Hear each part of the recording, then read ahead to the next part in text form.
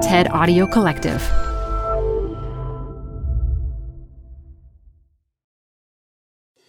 Tired of unnecessary payroll errors? Stop them in their tracks. With Paycom, employees do their own payroll. They're able to identify errors and fix them before submission, right in the app. Because no one can afford for payroll to be wrong. Not HR and payroll teams, not leaders, and definitely not employees. Shorted paychecks, timesheet corrections, unentered sick days, missing overtime hours, and expense mistakes are, well, unnecessary for everyone. Manage the process to make payday right with Paycom. Learn more at paycom.com/soundrise. That's paycom.com/soundrise. Hi, I'm Debbie Millman. Canva is great for designing visual content for work, no matter what industry or department you work in. Nail your next presentation with Canva Presentations. Start with a professionally designed template and use it as a springboard for your design. It's a serious time saver. Time to present but can't be there in person? Enter Canva Talking Presentations. Record yourself presenting and add your talking head to your slides so your audience can watch your perfected presentation anywhere, anytime. Start designing today at canva.com. Designed for work. And then there's anxiety. Do we hold on to this memory? Do we share it with other people? And I think under that, whether we are writers or not, I think there's constant anxiety about, are we right? Do we even remember it as we think we do? This is Design Matters with Debbie Millman. For 15 years, Debbie Millman has been talking with designers and other creative people about what they do, how they got to be who they are, and what they're thinking about and working on. On this episode, a conversation with poet Saeed Jones about his memoir and about memory. If you can't be confident about your memory, do you even know who you are? Here's Debbie, first with a word from our sponsor. Sometimes the best thing about being on the road for business travel is not being on the road at all. Sometimes hiding away and unwinding in your hotel room is what you need to really get away. That's why I love to stay at AC Hotels by Marriott. The AC guest room provides me with everything I need and nothing I don't. It has all the purposeful design details that matter most. There are plentiful outlets in convenient locations, a spacious bench for luggage storage, and an open closet for easy access. The AC guest rooms are beautiful, they're uncluttered, and they're truly comfortable, letting you live life by design, not by default. AC Hotels, member of Marriott Bonvoy, the perfectly precise hotel. Visit AC Hotels at ac-hotels.com to learn more. Saeed Jones is a polymath.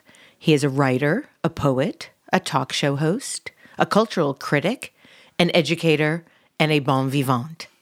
He has won a Pushcart Prize, and his debut poetry collection, Prelude to Bruise, was a finalist for the National Book Critics Circle Award and was awarded the 2015 Penn Award for Poetry.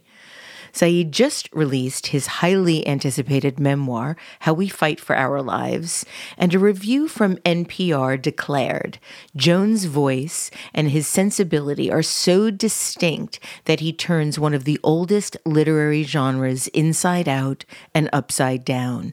In this memoir, Saeed has developed a one-of-a-kind style that is as beautiful as it is powerful, and he has cemented himself as an essential writer for our time. Saeed is here with me today to talk about his life, his work, and his remarkable new book. Saeed, welcome to Design Matters. Hi, thank you for having me. Oh, thank you for being here. Now, Saeed, is it true that you often fantasize about having sex with Paul Newman's ghost? Absolutely. So we're doing it right now. That's why it's, very convenient being in a very complicated relationship with a ghost, because you just never know what's going on. No one can see. When did this start? I think I remember probably in college starting to see some of Paul Newman's films or films featuring him. And I think that's around the time I saw Cat on a Hot Tin Roof. Ooh, baby. My goodness. And what I find really truly, I mean, he was very handsome, certainly. But also, I think, as far as we know, he was a good man. He stood up for some really important causes that matter now, and I think he would, be a part of the cultural conversation now in a very contemporary way. He was very kind, had a wonderful reputation. He loved his wife, he loved his dogs, and it's a real delight that, as we see all of these men in Hollywood, now in 2019, it's just like, God, you too, you're a jerk, you're a monster, and to see this guy who's like, oh no, I'm super dead, and nope, still pretty good. Yeah, no, it's kind of amazing given how handsome he was and what a star he was. What a star. How much in love with his wife he was. And one of my favorite things that he's been noted to say was that when asked about why he wasn't unfaithful to Joanne Woodward, his wife, he said, well, why would I go outside for bologna when I can get steak at home? Yeah, he was just madly in love. And, I recommend people reading Anne Helen Peterson's writing about him because, of course, he existed in this very controlled, mediated kind of Hollywood tabloid, and it's so it's like hard. It's like, is that for real? Did he really? And it's like, no, yeah, there's something to it. And my goodness, so handsome. I mean, just those eyes are killer. Wow. Wow. Saeed, you were born in Memphis. Yes. Now, I understand that your mother named you Saeed because it means happy in Arabic. Yeah, and it has relationships to Muslim faith and also Persian history, which intermingle. But yeah, sometimes I'm told, often by taxi drivers, to be honest, that it's good or happy and fortunate, which is what my mom always said. Sometimes it's like good news or a leader with the good news. But yeah, I've always liked my name. I do remember growing up, when I was very little in Memphis, the Memphis accent is such that Saeed in Memphis sounds like said. Said. Said. And I remember being really young, like kindergarten. I have memories of I wonder if my mom thought I heard Ghost or something, the ghost of Paul Newman, because people would say said and I would turn thinking they were speaking to me a lot. And then we got to Texas and then no one could say my name and it was a constant. And certainly how to spell it. There are a lot of spellings for the name Saeed. It's one of actually the most popular names in the world. And then 9/11 happened. And I was a sophomore in high school at that point, well used to people misspelling my name, not knowing how to say it. And suddenly everyone knew how to say the name Saeed. And then Lost, the television show, came and one of the so it's really interesting. And I've bonded with so many people. You kind of end up naturally having to tell the story of yourself to people, from a young age. I remember, lunch ladies, Saeed, that's a funny name for a little boy. And yeah, that I was like, I'm just trying to get my macaroni and cheese, please. But you have this experience from an early age of feeling different. Yeah, I've always had this dance with it that also I think a lot of people have with their names, maybe. You were raised by your single mom in Louisville, Texas. Yep. Not Louisville, but Louisville. It really confused me when I went to school in Kentucky, and I was like, oh, no. She had a job with Delta as you were growing up. She was also a Buddhist, and her mother, your grandmother, was rather religious, but she was not a Buddhist. What was that like for you to be between those two sort of fierce points of view? Unfortunately, I think this is true for a lot of people. Faith, religion in our families is such a source of division often. Some of my earliest memories as a little kid, probably a toddler actually, are my family arguing with my mom about faith. You're going to go to hell. By the time I was a little older, early teens, the conversation had kind of become the silence where they just weren't talking anymore. People weren't close and no one would explain why. It just was the way things were, and I remember at one point as a kid, my mom ended up in the hospital and it was really serious and her family didn't immediately come to take care of her, and in retrospect now as an adult, oh my gosh, that says a lot, So by the time I was a teenager, then it became, well, we're not going to have this argument with Carol anymore. She's an adult. She seems really set in her ways. But here's Saeed. He's a teenager. He's acting worldly. He's starting to talk back. He's effeminate. And I think in an interesting way, the worldliness, the sarcasm, you're just being too much of a teenager allowed them to not have to say head on, we think you're going to be gay. And we want to stop that. So instead, it was kind of framed as like, you're going to go to hell like your mom. And it was like, what does that mean? So yeah, it was really awful. And it led to a lot of hurt, more silence, because I think, it just got so painful that I also distanced myself from those family members. And we have since made up and we have a better relationship, but we will never be as close as we could have been had this conflict not been a part of our lives. You realized you were gay at quite a young age. You've written about how as a kid you realized that being Black can get you killed, and so can being gay, and combined being a gay Black boy is a death wish. So you felt you needed to hide who you were.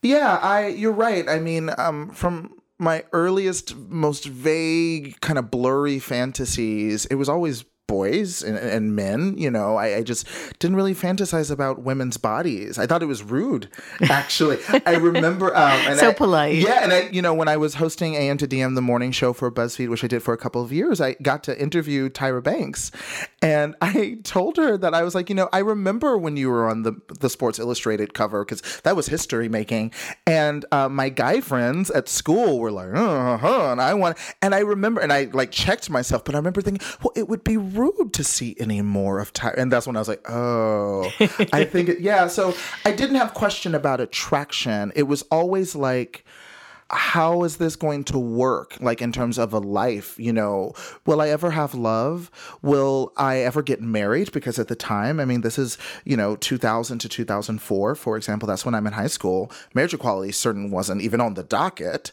Would I ever be able to be a father?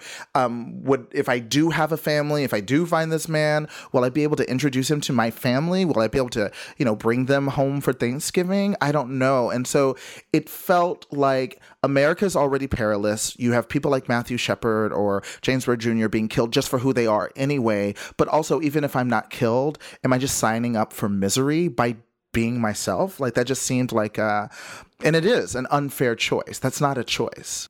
I know that you were really impacted by the deaths of Matthew Shepard and James Byrd Jr. And I read that you stated that just as some cultures have 100 words for snow, there should be 100 words in our language for all the ways a Black boy can lie awake at night.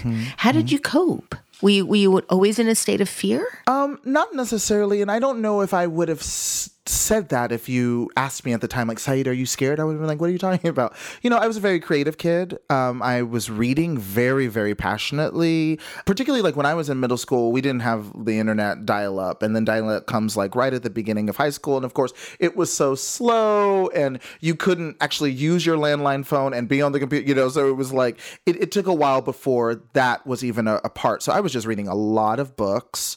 I started writing, and I had a really rich creative life. And I think, though I didn't realize I was coping, I think my writing or reading and what became my writing life as a kid manifested in this like rich interiority I had. I have such an overactive imagination. That's just why, now I'm married to Paul Newman's ghost. Like I just had like elaborate fantasies and everything in a world to myself. So I think that kept me from feeling dead inside and kept me from feeling that the way America was outlining the borders of my identity and like barbed wire, that like they were never going to get to who I really, really am. What is your first memory of writing? I think the first thing I remember writing with the intention to share it to someone was in middle school. We watched the movie Clue in school, the original movie, and then I think a short story. I remember Mrs. Scarlet, and I think it was like to learn vocabulary words. So it was like Miss Scarlet sauntered across the room. I remember loving Miss Scarlet and wanting, and I remember, and I was drawing. My mom was in fashion when I was, before I was born, and I loved that a part of her history. So I was always drawing women in dresses. So I was like writing poems about Miss Scarlet and drawing like all these women in red dresses. And so that's kind of where I started. And then the Scream movies happened, and my mom let me watch them. And so the work that I then started sharing with my classmates, that I was like, I've got a new story. They were all slasher short stories, I guess is what you would call them. It was basically Scream, but I would like set it at our school, and I would, or some horrible murderer would be brutally murdering me and all my friends. And the more I liked you, the more elaborate and awful your death was. And, kids are so crazy. And so we all loved it. We thought it was great, and it was like, oh, this is awesome. And like, oh, when you put the knife in my forehead and the blood, oh, that was so awesome. Thank you, Saeed. And then the school shootings started happening, because then it's like Columbine. There was a shooting in Paducah, Kentucky. It was all over the news. And as we're kind of seeing again now, a new cycle where everyone was like, well, it's the video games they're playing. It's the clothes they're wearing. Are you looking at your son's notebook? Does he have a notebook? And so I stopped writing that, and then I started writing about Greek mythology. It was much safer. So you wrote in the voices of Penelope, Eurydice, and Medusa. Yeah. What made you choose those characters? So many writers, Daniel Mendelsohn certainly, have examined the relationship between gay men and Greek mythology. So there's a long tradition there. And again, I think it's a fantasy life. These myths about beautiful people literally being swept off their feet and off the earth, in the case of a lot of these myths, by these gods. And I think maybe in the way that when we think more conventionally about femininity and like the princess idea, I think for, gay boys, it was like, oh, maybe Apollo will show up one day. But I didn't feel comfortable writing candidly about my attraction as a boy to other boys or men, but I could write about Penelope longing, for years and years for Odysseus. Now if I were to, look at some of those poems, and I still have the notebook that I wrote in the most, it's obvious I'm writing. I can almost figure out who the crush is based on the imagery, but it was a way of, again, creating this protected interior, almost like garden of richness. You've written that you loved poetry then, but not so much because of the language and the images, but because you enjoyed the control. Yes. So what do you mean by control? You and I, because you're a woman and I am a Black gay man, will never feel totally at home, I think, in a loud sports bar. You know what I mean? Like, it's just, that is, and there are so many spaces like that where it's just, there's always, and it's not to say you can't have fun in that space. I go tailgating and I love, all that, but it's like, I have to read the room, and you do too, right? And so I think on the page, we are in absolute control. And I think of pages as spaces, right? As a room, where you're going to fill it with your art, it is, right? And so you are absolutely in control, and it's really cheap. Like in your home here is very, it's beautiful and you can control it. But to write a poem costs nothing, and nothing is impossible in that space. So I think that's what it was a response to the total lack of control. And then, as I got older and I kept writing, and I'm then formally studying it in college and then graduate school, as a craft, I think the control of language, literally punctuation, it's so specific, and my mind is just all about getting the line right, and then the line break, and then the next line are the end words and the beginning words, and that's okay, we can now go to the second line. Okay, third line, no, we messed up. Go back to the beginning. It's so granular, and I don't know where I'm going to go at the end of a line break. I don't know what comes next. So it's genuine surprise and a real magic, and my head is down, and which is why I think if you read my poems, particularly in Prelude to Bruise, there is real suspense. You get to the end of the poem and you're like, oh my gosh, there's almost like kind of a plot twist that maybe, if I'm drawing from Clue or these slasher, I've always enjoyed surprising someone, but it's because when I start a poem, I have no idea where it's going to end. And then I kind of look up after I've worked on a poem. And I'm like, where am I? What happened? And so I think it's always been a refuge for me, even if the subject matter of my poems, generally speaking, is fraught, is harrowing. All of my writing is in different ways, but the artistic experience is so vibrant and joyful. When you're in that state and you don't know what is coming next, where is it coming from? Sound, And I think a lot about things I've already written. Am I repeating a word that I've used in another poem recently? Is there a better way I can say that? Instead of saying like what we do to each other, okay, what we make of each other, what we ruin of, I'm just constantly, yeah. So I think a lot of it's problem solving. It's trying to be self-critical, like say, come on, you're overusing that adjective. Like, I know you like the word saunter. You need to find another way to describe moving. You need to, so keep going, get better. Yeah. So it's almost like athletic, I think, and it's really driven by a kind of perfection that I want, that I know you can't actually achieve, but if that's the ideal, I think pushing myself to go further, to be more rigorous, to really question every decision is what leads to the surprise, the awe, the whoa, that is kind of revealed when you look at the work as a whole. It's a bunch of micro whoa moments. Yeah. When you were in high school, you were a star on the debate team. You were also on the National Honor Society. Yeah. You were the president of the National Honor Society. You were in the theater club, the Writers Guild, and the tennis team. Yeah, very briefly in tennis. I was so bad at it. You were a slacker. Yeah. At one point, I actually got grounded from extracurricular activities. Why? Yeah. It wasn't that my grades were suffering or anything. My speech and debate coach, who I just saw a few weeks ago, she came to my Dallas book event, and it was nice to see her. I think she had a very holistic view of my education. She really was my advocate at that school, And so I think she saw rightfully that I was trying by being in all of these extracurricular groups. Like at one point it was like 10 different groups. I left out some. I was in Asia Club. Like some of them like made no sense. Things I wasn't even passionate about. I think I wanted to be liked, and I wanted to feel like I belonged and that I was of use. And I think my speech and debate coach, Sally Squibb, I think she saw that I was spreading myself too thin. She called my mom and talked about it. And was like, do you know how many groups and activities? Do you understand your son? And my mom was often working like 2 jobs. So yeah, I would be getting to school an hour, sometimes 2 hours early for some groups and activities and meetings, and then staying, maybe school would end at 4:05 and I might not be leaving until 6:30. I do think I was trying to develop some kind of social life, right? Some kind of sense where I felt I could be, one of the arcs of the book is like, how am I going to be my whole self, And it was like, well, I can be 50% of myself in this room, 60% of myself in this room. So I think I was like, yeah, trying to find some kind, and I think we all do this at that age, but trying to find some kind of comfort maybe in the room. And then often, my school was huge. So I think being in all those little groups, like small groups of 10 or 8 kids, I think was actually pretty important because it kind of gave you a sense of feeling like someone knew your name amidst this like kind of sea of high school students. You visited New York City with your mom when it serendipitously happened to be Pride Week. Mm-hmm. And for the first time, you saw people who were out and about and able to be themselves.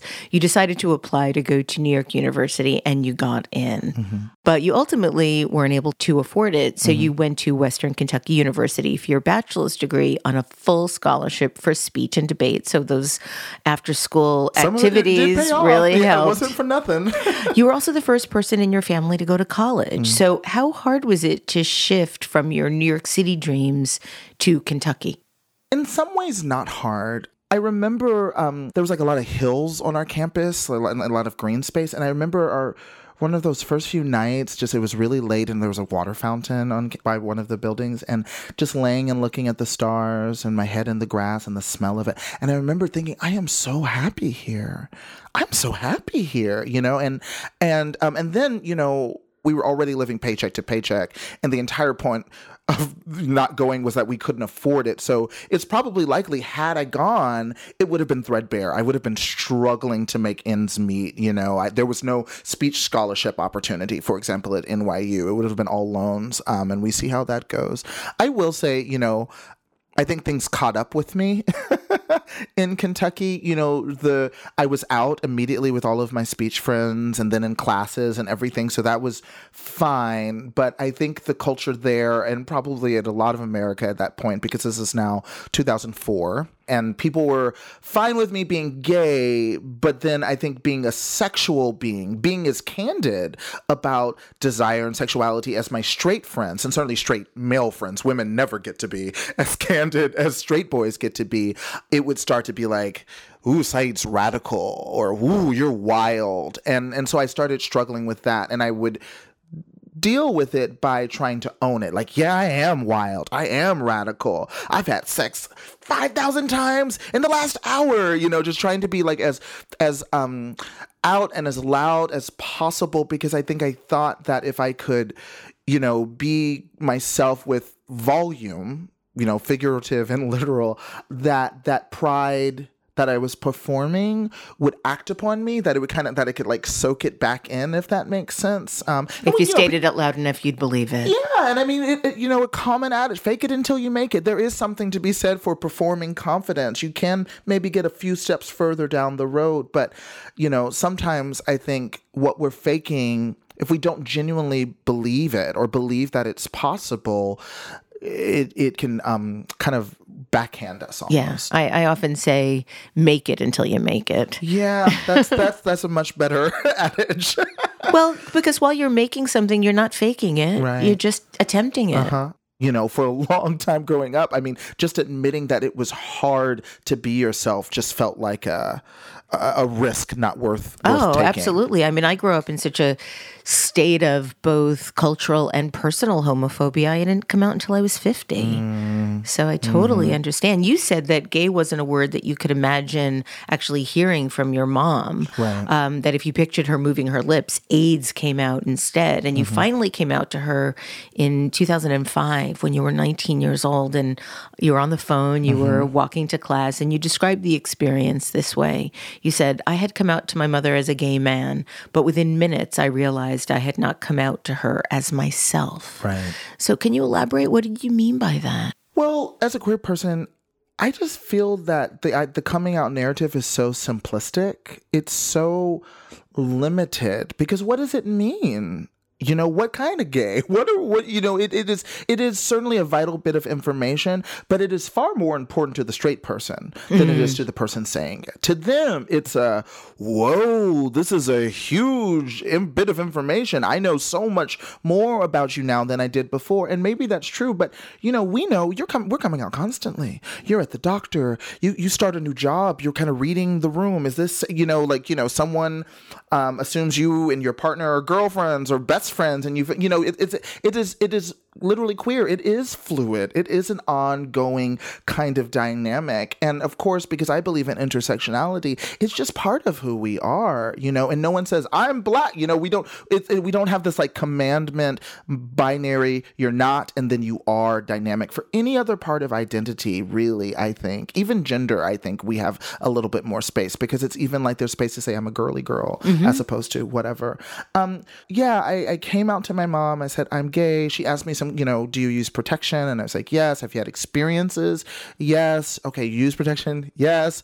And I did appreciate that, because there was no judgment. She didn't say, why are you having, you should, it was just, I think two of the more essential questions an adult should ask their child about sex. Are you having it? Are you, well-versed or getting, healthcare for it? Yeah. Okay. But, are you in love? Are you dating good men? Who are these men? Do you like them? Do they take you to dinner? Like those questions about the richness of experience that are actually far more important, right? Are you happy? I wasn't, we didn't get to talk about all that, both because I didn't feel, I don't know if I felt comfortable or I felt that I had the vocabulary to articulate it. But also I think, my mom and many other people of her generation, I don't think they try or want to be homophobic or transphobic, but if they haven't done the reading, and at that time my mother just had not, if they haven't done the work, it's just like a bridge that just like ends with a sudden drop off, and they're just kind of like, I don't know, I guess I wish you well, but I'm gonna wave from here while you're in your little boat going off without me. And they think they are helpless, as opposed to they are abandoning us, because that's what it means to say, I'm not going to figure this out. What would you have told her if she had asked you those questions? Yeah, I would have said I'm a mess and men are trash and I'm really attracted to them. And what were some things you learned about dating, in your 20s, and even if it's just like men are weird, right? And I'd be like, yeah, they are. Welcome. Did you ever meet your dad? Yeah. We just don't have much of a relationship. My parents divorced when I was really young. He's very handsome. Well, look at you. Of course he was handsome. Thank you. He was a musician, and I think, my ear for sound and music, I think, comes from him, to be honest. But yeah, I just was really raised by the women in my family, and even some women on his side of the family, to be honest. I kind of, in some ways, except for my Uncle Albert, who, kind of comes later in the book and is a truly just really wonderful stand-up guy. I very much grew up in a matriarchy. I don't mind. I think women, generally speaking, I find women to be better, more capable leaders, is my genuine sense. So, yeah. Before we talk about your book, I want to talk a little bit about your poetry collection, Prelude to Bruise. It was released in 2014, was an enormous critical smash. You won a PEN Literary Award for it. And I believe you were listening to Beyonce's 7-Eleven when you found out. Yeah, it was... What a time. Take us back to that moment. I mean, I was basically like sitting, this is National Book Critics Circle Award. I was sitting on the couch with my roommate, listening to music. I think he was, because he would like play video games a lot, and I like listened to music just kind of because I like to watch him play video games. I wasn't very good.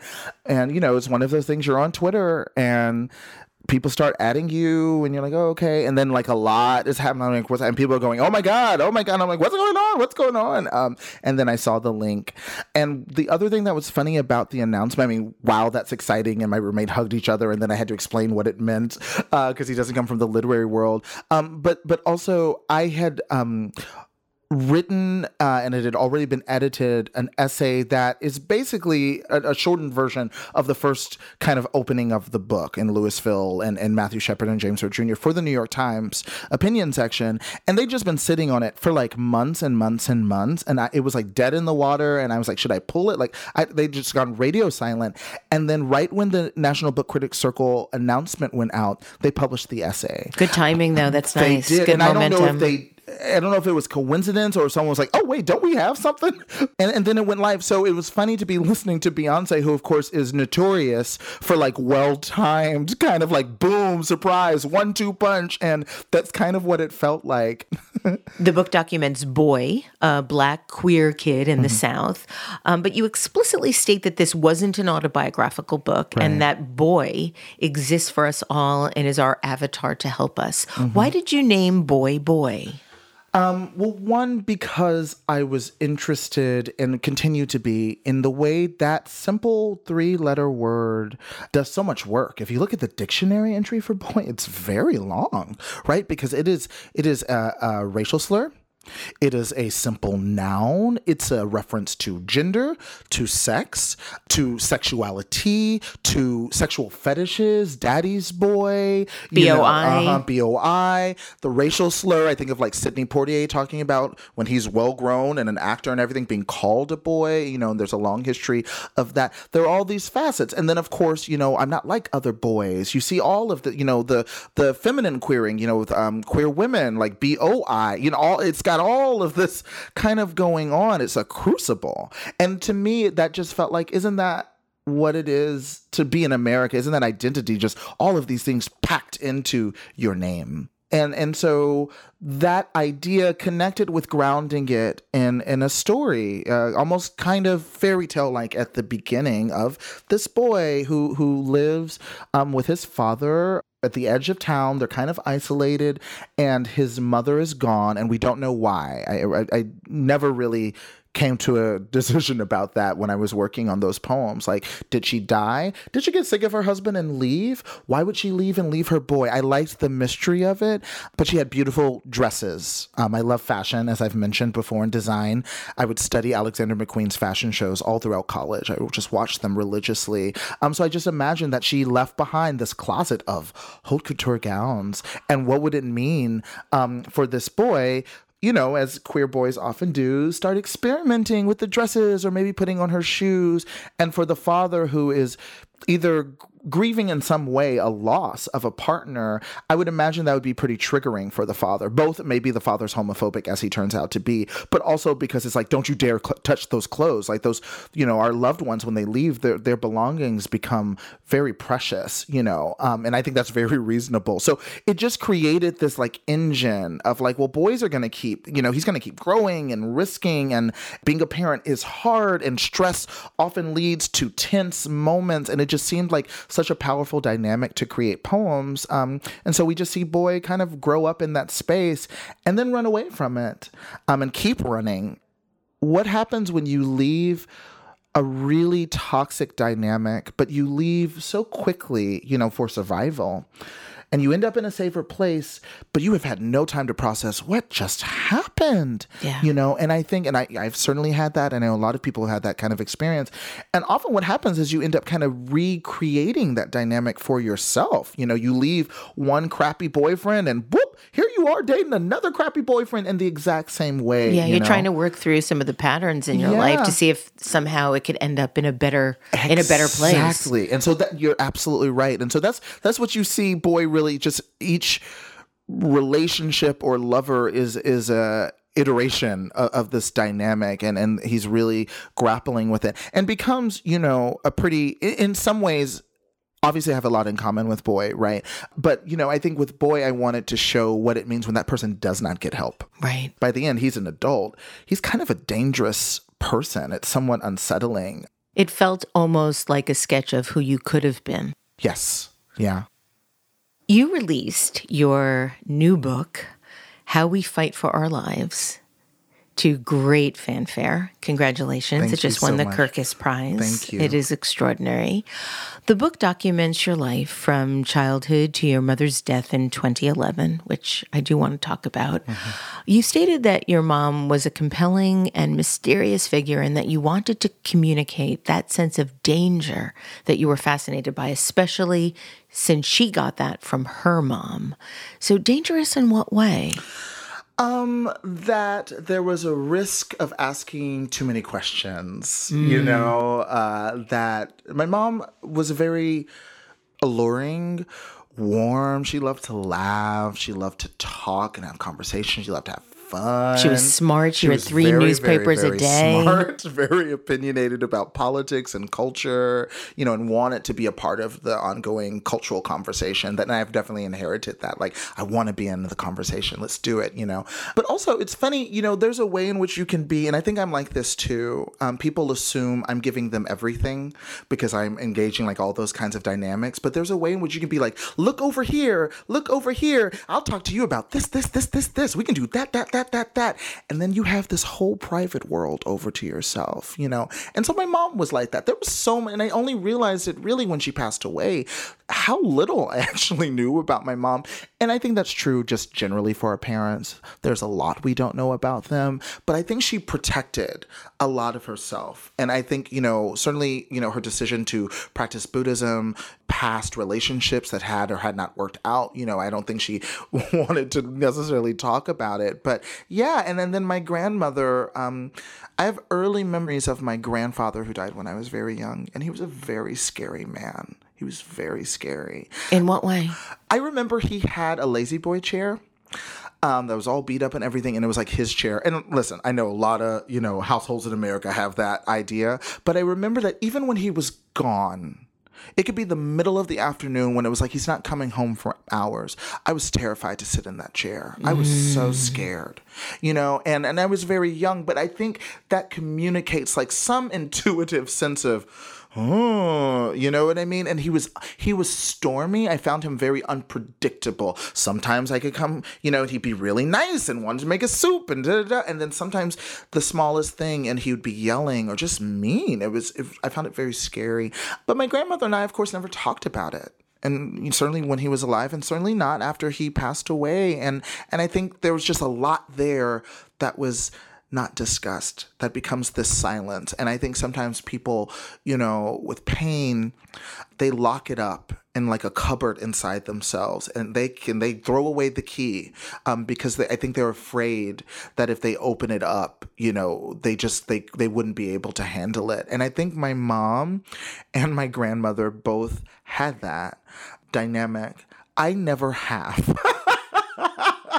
I never have. I've always wanted to talk about the thing. Like it's so loud and bright and neon, and can't you hear it? Can't you see this noise, this monster in the room? We have to talk about it. I've just always felt that way. But going back to the book, you also have stated that you felt it was critical to think about the stereotypes that await Black women in American literature, and that the image of a Black single mom raising a gay kid in the South comes off like a smoke bomb. And you wanted to honor how you would have perceived them at the time, but also make sure it was clear that they had a life and stories and fights beyond you, that they existed without you. How difficult was that to do? It was pretty difficult because, I didn't understand all of this as a kid, certainly when I'm 12 or 13. So I need, you have to see to a certain extent the limits of what I understood at the time, but also, of course, the entire point of the book is here's what I've learned as I'm recounting and organizing these memories for you as a writer. So I had to decide, is this a moment where we just stay with the kind of naive perspective, or is this a moment when we can open it up and kind of go big picture? Is this the right time, or is it distracting? Should I do it later? Should I do it before? And and how do you give the sense of a character having a rich life beyond the pages? How do you nod to it with enough signals? My mom comes home and she's tired. It's hot. You can almost feel the weight of her workday based on how she walks into the living room in the opening chapter. And I hoped that you would, at least for a moment, kind of imagine what her workday might be like, though we never go there with her in the book, And I felt that was important, as a man writing this book. I wanted to be conscious, even though I am gay, of the way misogyny can inform our editorial decisions and our creative decisions. And I think one of the way it manifests is that we can turn the women in our stories into literary devices where they exist only to clarify something about us, the protagonist. You know what I mean? They exist in service of our agenda. And so that's complicated. And because it is my story, it is my personal history, And also, that's not in keeping with the broader intention of the project. We are fighting for our lives, So even if I genuinely don't understand something that's low stakes, or if my mother or my grandmother in the book do something that is without question the wrong thing, I felt it was important to at least nod to, listen, there may be some complicated reasons for why they're doing or not doing what they're doing in the book. The writing a memoir relies quite a bit on memory. And you've said this about memory. You don't just have a memory randomly. We react to it. It acts upon us. And you go on to state that you wanted to capture the way our memories and our desires and our anxieties are always with us. They're that passenger with us as we're making our way across the landscape. Saeed, why the combination of memory, desire, and anxiety? That's an interesting trifecta. I think memories for a lot of us are rooted in what happened and what we wanted to happen. Right. I think a lot of the memories that become formative, not just like the passive, like, what did you eat for breakfast yesterday? But the like kind of, this was a defining moment in my life. It's kind of framed, I think, in our brains by between this is what happened, this is what should have happened, or this is what I wish happened, this is what I thought was going to happen, and that kind of colors it. And I think basically that's the difference between a happy memory and a sad memory. Right? The happy memory is I wanted that bike and I got that bike, or I got something even better, right? Or the sad memory is I thought he was the one and he wasn't the one. He broke my heart, and that's what defines how we kind of organize it in our brain. And then there's anxiety. Do we hold on to this memory? Do we share it with other people? And I think under that, whether we are writers or not, I think there's constant anxiety about, are we right? Do we even remember it as we think we do? And so I think we have anxiety about these formative memories, these stories we've held on to about ourselves. Are we deceiving ourselves? And if you can't be confident about your memory, do you even know who you are? And so that's a lot. And I'm really interested in it. And I think just always, even if I'm writing a poem that's about a false memory, right, where I'm like making a character, that dynamic, I think, kind of has the whole world in it. And it's what makes writing for me rich, but certainly writing the memoir, all of the challenges of it.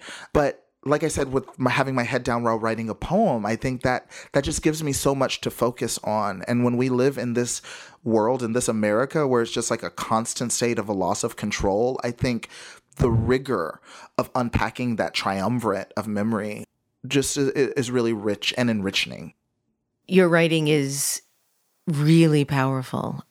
That feels like such an understatement. It's lyrical, it's urgent, it's captivating. And there's a passage in the book that I think really takes that trifecta, that memory and desire and the anxiety, in the way that you describe a time when you got home after your mother died in 2011. And I think it will give our listeners a sense of your prose and its extraordinary emotional weight if you could read it for us. Of course. Thank you. The air was noisy with crickets chirping and leaves rustling in the breeze. With my eyes closed, all the trees shifting in the night sounded like faraway ocean waves. I walked slowly down the long gravel driveway between the house and the road. About halfway, I fell to my knees. I ran my hands through the dirt, pushing the stones, then pulling them back in handfuls as my tears stained them. It didn't matter how I acted anymore. A friend told me once that after her father died, she cried so intensely, a blood vessel in one of her eyes burst. It had seemed like an impossible marvel when she told me at the time. But now I knew. Tears don't always just fall. Sometimes they rip through you, like storm-painted gusts instead of mere raindrops. Thank you, Saeed. Thank you. There really is nothing like the death of a parent. Nothing. I had a very, very complicated relationship with my father, but I did love him very, very much. And I found out that he had died en route to trying to see him right before he died. And I started wailing. There were noises coming out of me that I didn't even know existed. And I don't know that they ever will come out again quite in that way. Exactly the same. Yeah, I was like, crying and the way I captured my tears in that scene and the way I had never cried like that before. Right. I hope I never cried like that since. And yeah, sounds and I would, you're wailing. You wail until your throat hurts and then you just start coughing or, I would wake up in the weeks and months after my mom died and, you're kind of hungover because it's an intense, that level of keening really is an intense physiological experience. Your muscles are sore. And so you wake up hungover, though you were totally sober the night before. And I remember, if you ever cried a lot in your sleep and you wake up and the tears are dried on your face and you can kind of feel it on your skin. And I'd be like, what's going on? And then once I was conscious enough to remember, I start crying again, in just the first few seconds. Right, because you don't wake up. When you wake up, you don't always remember. Yeah, I'm like, where am I? What's going on? Why do I feel sad? Oh, that's right. Yeah, and the finality of death with one of the people who made you, I think is such an overwhelming and fluid and evolving revelation because what happens is, and it takes I feel like a full year or two for you to kind of process this, is you keep remembering all the things that will never happen again. Right. And you don't remember them all at once. You just don't. But you're like, oh, we'll never, that spinach enchilada dish she made, that'll never happen. No one can make it just like the way she made it. Oh my gosh, do I have any saved voicemails? I can't remember her voice anymore. I know. And that actually happened in Barcelona.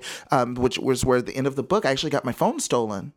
And it was like, okay, whatever, a phone can be replaced. What? And then I'm on the plane on my way back to New York City, and I realized, shoot, the last few recordings of my mom's voice. So now I'm crying again. It's just, I had a ring of hers that I loved, and I kept with me. And then one day I lost the damn ring, and Cheryl Strayed has written about this kind of just, and it's just, at some point, I think you slowly but surely learn to just let it go. You just surrender to the revelation because it's too much to fight it. But at the beginning, in particular, it is just, and at the end of Sula, Toni Morrison, one character has died, and the other character's years later reconciling an older herself. And it's just described as circles and circles of sorrow.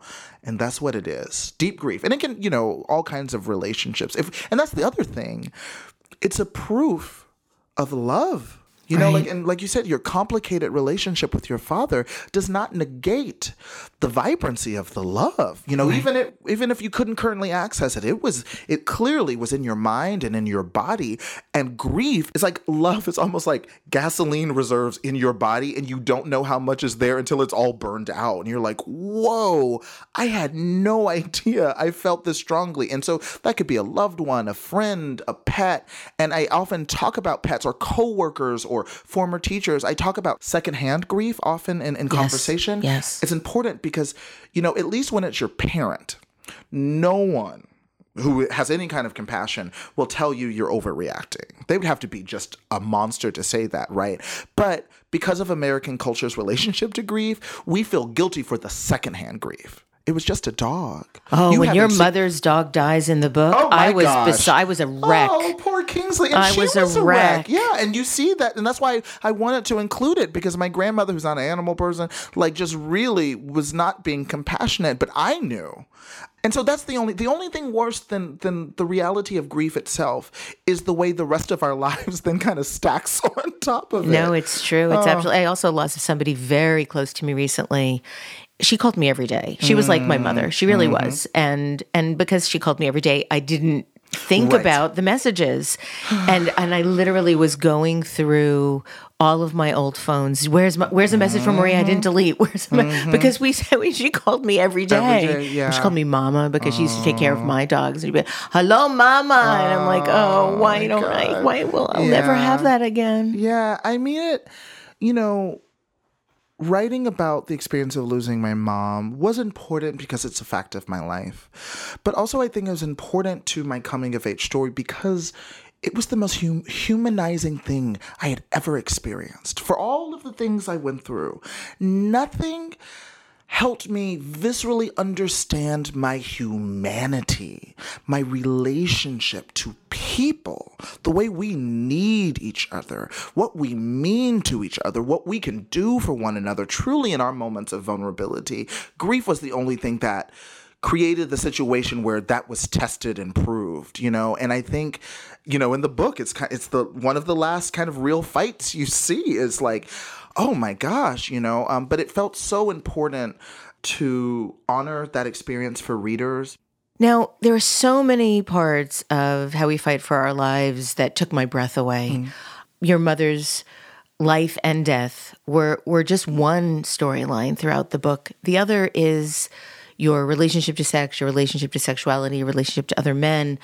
One of the most riveting parts of the book is when you articulate and describe the horrifying assault that you are victim to on New Year's Eve in 2007.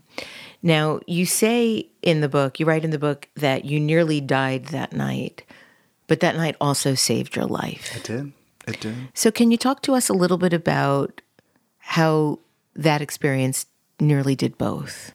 Yeah, I mean, in terms of nearly dying, and unfortunately, this is such a banal experience in America. If we think about, the frequency of violence in the context of sex, people meeting guys at bars and parties, so many stories I've heard. But I met this guy at a New Year's Eve party. He was really hot. He's presented himself as straight, which whatever. And as soon as we were very drunk, and I think alcohol or drugs, people often use them to overcome, obviously, their inhibitions, but also often their internalized homophobia, right? Or internalized sexism, just to get, loose enough to like access whatever we're trying to access. And that's what happened with both of us. And with him, I think he was overwhelmed. I think it was like Icarus getting too close to the sun, and he just kind of fell apart. And the thing about men in America is that when men in America fall apart, they take other people down with them, right? And so he wasn't just spiraling and having a mental breakdown. He was fighting me. And trying to beat me up. And so we wrestled, and he was very big, football player build, very, very tall, incredibly strong.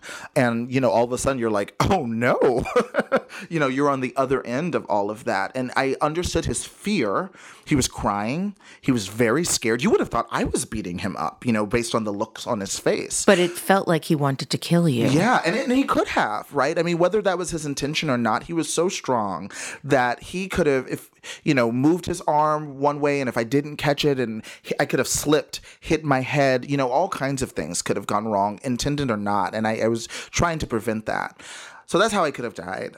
The way it saved my life was that I think these are dark miracles, but they're still miracles. These moments when a situation or a person is so awful and so clearly toxic, you understand the stakes. You know what I mean? And it's kind of like, you have a moment where someone just says something to you that's so shitty, just so incredibly inappropriate and cruel, and of course it's deeply hurtful, but also you don't even have to waste time being like, maybe they're right. You're like, no, that was awful. I'm staying away from that person, and I felt like my night with him, it was so clear that I could have died. It was so clear that my self-hate and my shame had like slowly but surely led actually both of us to that room, because clearly he was on a journey too, that I walked out of that room grateful to be alive, feeling ambivalent as to whether I deserved it, but I was like, okay,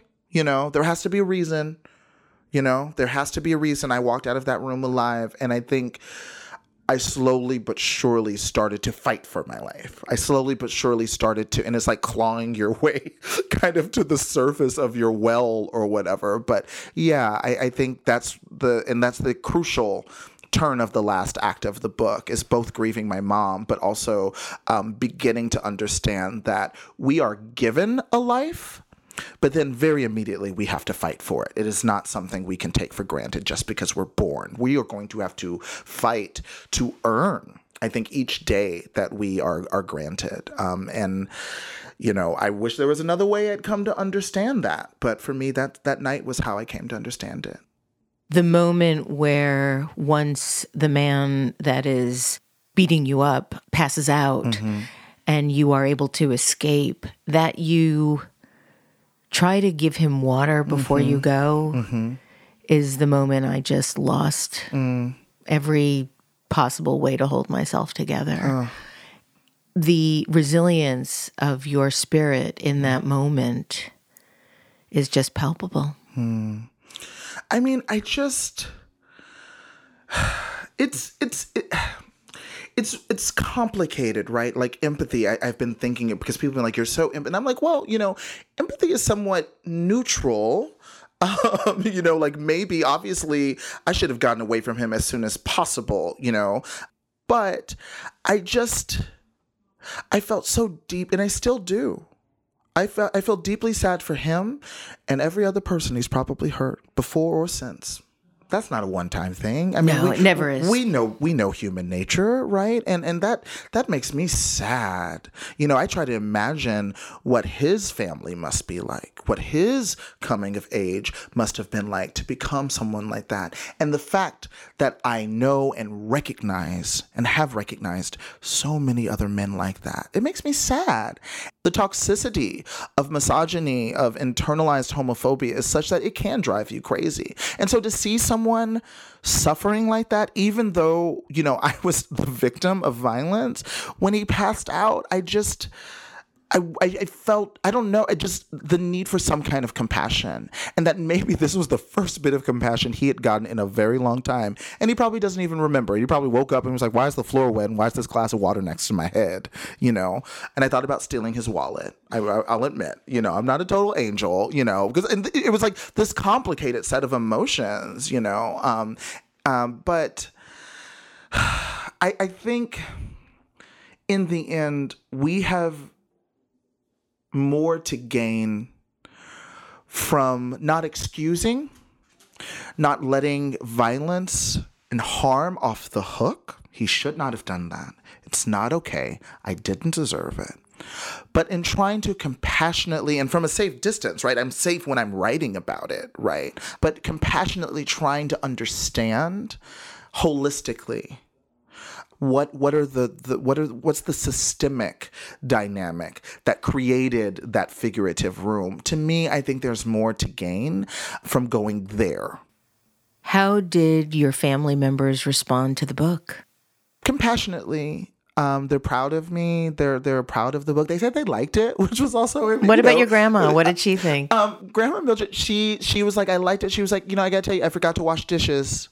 She was like, I stopped washing dishes because I was reading it, and she was actually, I'm looking at them. I still haven't done them, And I was like, that's high praise. Someone stops what they're doing is kind of neat. And she was like, the way you wrote about your mother at the end was very beautiful.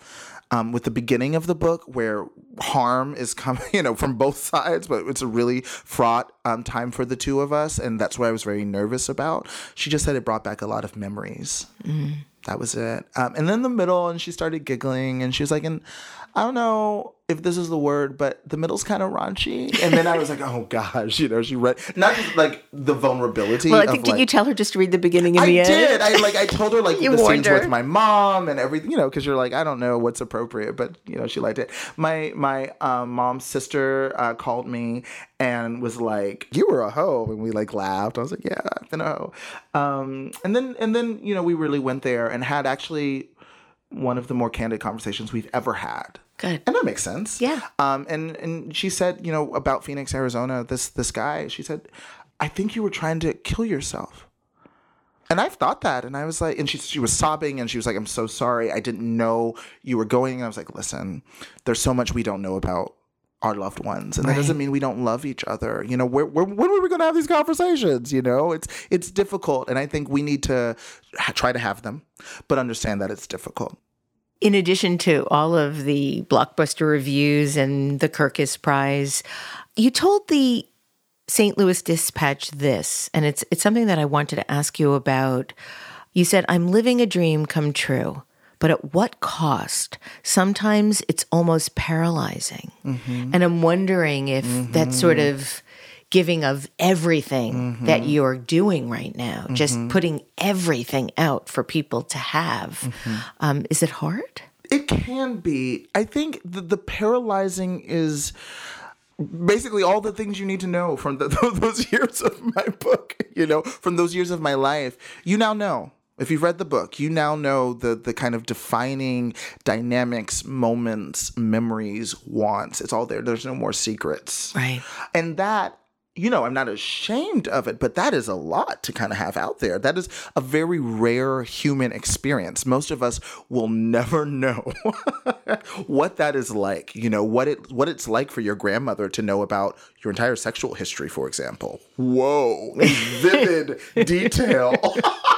Vivid is again an understatement. Vivid is the understatement, and just like, what is that? Like, and she's been so kind, and it's been great to call my aunt the day after the Kirkus ceremony and explain, and she was silent. And she then was trying to, and I was like, she was like, I don't know what to, and I was like, I understand. But she understood how big it is. Absolutely, because I could just hear her jaw drop. Good. And then she just said, Carol. And I was like, and she was like, Saeed, I'm sorry, I'm trying to, but just, and I was like, I know. And, she's tearing up on the phone and I'm tearing up because whoa, so yeah, that's what I mean when I say it's paralyzing is that you kind of, where do you go from there, from that kind of moment, from that kind of truth is something I'm figuring out in real time. if I've learned anything from the book, I think admitting that it's a work in progress, that I don't have all the answers and I never will, but I'm going to keep trying, I think is thus far the best strategy from not feeling just totally frozen by it. Saeed Jones, thank you so much for sharing your journey with us in your extraordinary book, How We Fight for Our Lives. Thank you for joining me today on Design Matters. Thank you so much. You can learn more about Saeed Jones and his work at readsaeedjones.com. This is the 15th year I've been doing Design Matters, and I'd like to thank you for listening. I'd also like to thank AC Hotels by Marriott for their generous support of this podcast. And remember, we can talk about making a difference, we can make a difference, or we can do both. I'm Debbie Millman, and I look forward to talking with you again soon. If you love this podcast, please consider contributing to our brand new Patreon community. Members get early access to the podcast, transcripts of every interview, invitations to live shows, Q&A sessions with guests, and a brand new annual magazine. You can learn more about this at patreon.com/Debbie Millman. If you subscribe to this podcast through Apple Podcasts, please write a review or link to the podcast on social media.